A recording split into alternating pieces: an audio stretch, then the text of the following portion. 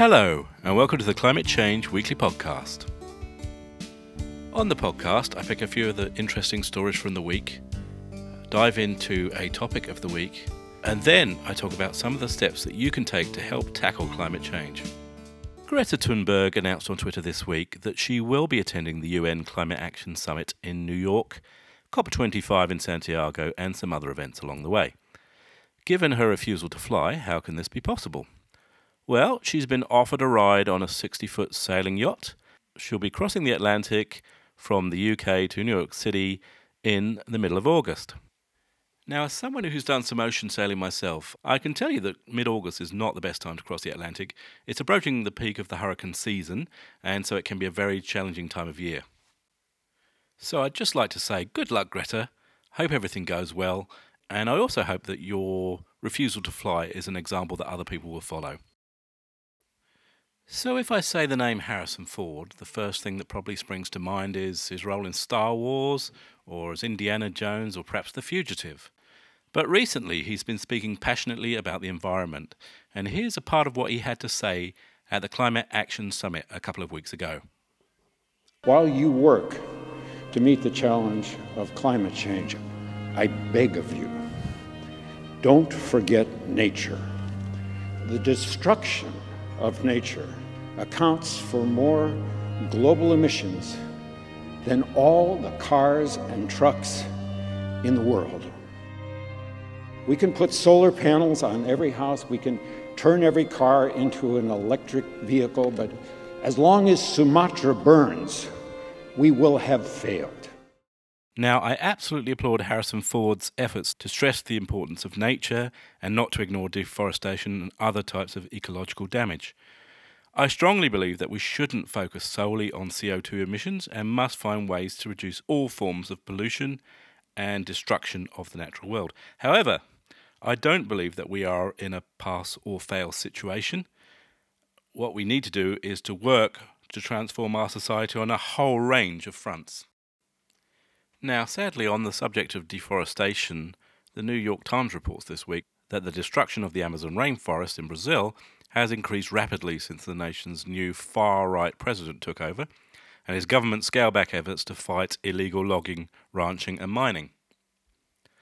On a more positive note, students, farmers, urban professionals, foreign dignitaries, environmentalists and government officials planted millions of seedlings in Ethiopia this week.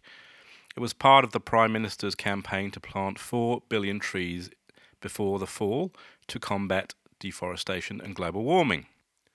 Although it's great to see a step in the right direction, to give you an idea of the scale of the issue, in the early part of the 20th century, Ethiopia was about 1/3 covered by forests, but that had dropped to just 4% by 2000. Unfortunately, the bad news just keeps on coming this week. In Greenland, which is the home of the world's second largest ice sheet, provisional estimates from satellite data show that surface ice declined more in the last month than it does in an average year. The temperature reached 22 degrees Celsius a couple of days ago, and Danish officials say that 12 billion tons of ice melted in a 24-hour period. In future episodes, Topic of the Week will cover such things as nuclear power, sea level rise, electric cars, etc., etc. However, as this is the first podcast of the series, I want to talk about why I believe that every little helps.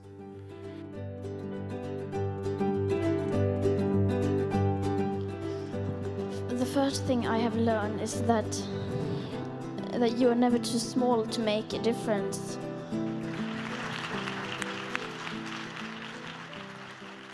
If we take an analogy, which is often used by Greta, that we should act as if our house is on fire, then my individual contribution might be viewed as the equivalent of me having a water pistol. And I'd be spraying this water pistol at the base of the fire for all I'm worth, and it's not really having very much effect. But around me, I can see other people with huge, great fire hoses. They're not even switched on, they're not doing anything. So that's kind of the analogy I'd like to take. And what it means is that once you make your own commitment to going net carbon zero, your whole outlook changes. You've decided to do everything you can to help put the fire out. And when you see others not doing everything they can, you become outraged and angered by them, which means that when you see politicians doing nothing, you'll never vote for them. If we can get enough people to that point, then politicians will be unelectable unless climate change is at the top of their agenda. And businesses that continue to pollute will not be able to sell their goods because people will just boycott those businesses. So I really believe that we need to start with the individuals. We need to get as many individuals on board, committed to doing everything they can to combat climate change. And from that base, we can then collectively start to apply pressure to politicians, to big business, and we simply can't wait for governments, for the next COP conference or whatever to come up with a silver bullet, a magic solution to this. That won't happen. If we sit and wait for that to happen, this catastrophe is just going to get out of control. We each need to take our part now, do everything that we individually can do, and then use whatever influence we have to make as many other governments and organisations change the way they behave. In the last part of the podcast, I want to talk about things that you can do to take your part in tackling climate change. And each week I'll pick up a different topic. And what I really hope is that people who listen to this podcast will act upon some of the things I recommend here and feed back to me what they've been doing so I can report back to other listeners. And so we can all collectively get a sense that progress is being made, and hopefully we can see a scaling up of that progress and see how it might continue to scale up and really actually make a difference. One of the ways in which the average household contributes to global warming is through the fossil fuels that are burnt in order to generate the electricity that they use.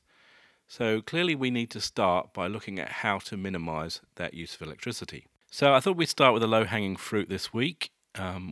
Now, I've seen some statistics that say that roughly 6% of all electricity is used on lighting globally. So there's a great deal we can do to reduce that percentage that's going on lighting. And the simplest one is to move away from halogens and standard bulbs, tungsten bulbs, whatever, and switch to LED lighting. And LED lighting normally uses around a tenth of the amount of electricity as, say, a halogen light. So I have in front of me here an LED lamp which replaces a typical 50-watt halogen, which is found in a lot of households. They come in two main types. There's the MR16 that runs at 12 volts and the GU10 that runs at mains voltage. So I've tried a number of LED lamps over the last 3 or 4 years, and I recommend these Osram lamps. So I'm looking at an LED Superstar is the model that they've got here. It's a 400 lumen lamp. It has a lifetime of 25,000 hours. I've used the warm white, which is at 3,000 Kelvin. You can get anywhere from 2,500 Kelvin up to about 6,000 Kelvin, and the 6,000 Kelvin is much more of a daylight type of white, down to quite a warm white. Now, this lamp is 5 watts, and according to the packaging, it puts out the equivalent of a 50-watt lamp. In my experience, that's maybe not quite true. I've got some 6.5-watt lamps that do, I think, equate to 50, and I'd say these 5-watt ones probably equate more like to 40 watts of a traditional halogen bulb. So, they are more expensive. This one costs around the equivalent of $8. But with a 25,000 hour life instead of a typically a 2,000 hour life for a standard halogen, it will actually pay for itself very quickly, even before you take into account of the reduction in electricity that you use. And of course, the more of your electricity that's generated from fossil fuels, the more significant your impact will be. Now, I just want to make it clear that I'm not getting sponsored by Osram or anything like that. It's just I've used a number of different brands over the years, and I found they're the only ones that don't start to flicker. I have tried several cheaper brands, but always after a year or so, the flickering starts and they become unusable. You have to remove them and replace them. So the impact of making these changes can actually add up a bit. I've changed 24 lamps from approximately an average of 50 watts to an average of 6 watts. So the electricity consumption when those lights are on has been reduced by 85%. And what I'd really like is for people to contact me and say that for having listened to the podcast, they've made the change themselves, and I'd like to be able to report that back. So please get in touch if you actually go out and make that change. That's all for this week. I hope you found it interesting, and if so, please subscribe to the podcast and share it with anyone who you think might also be interested. Have a great week, and I'll be back next Monday with another episode of Climate Change Weekly. I know the change in me goes deeper day by day. Although you're by my side, I feel you slip away. I've been so restless, can't seem to concentrate. Till you come back to me, that will be my fate. I need love.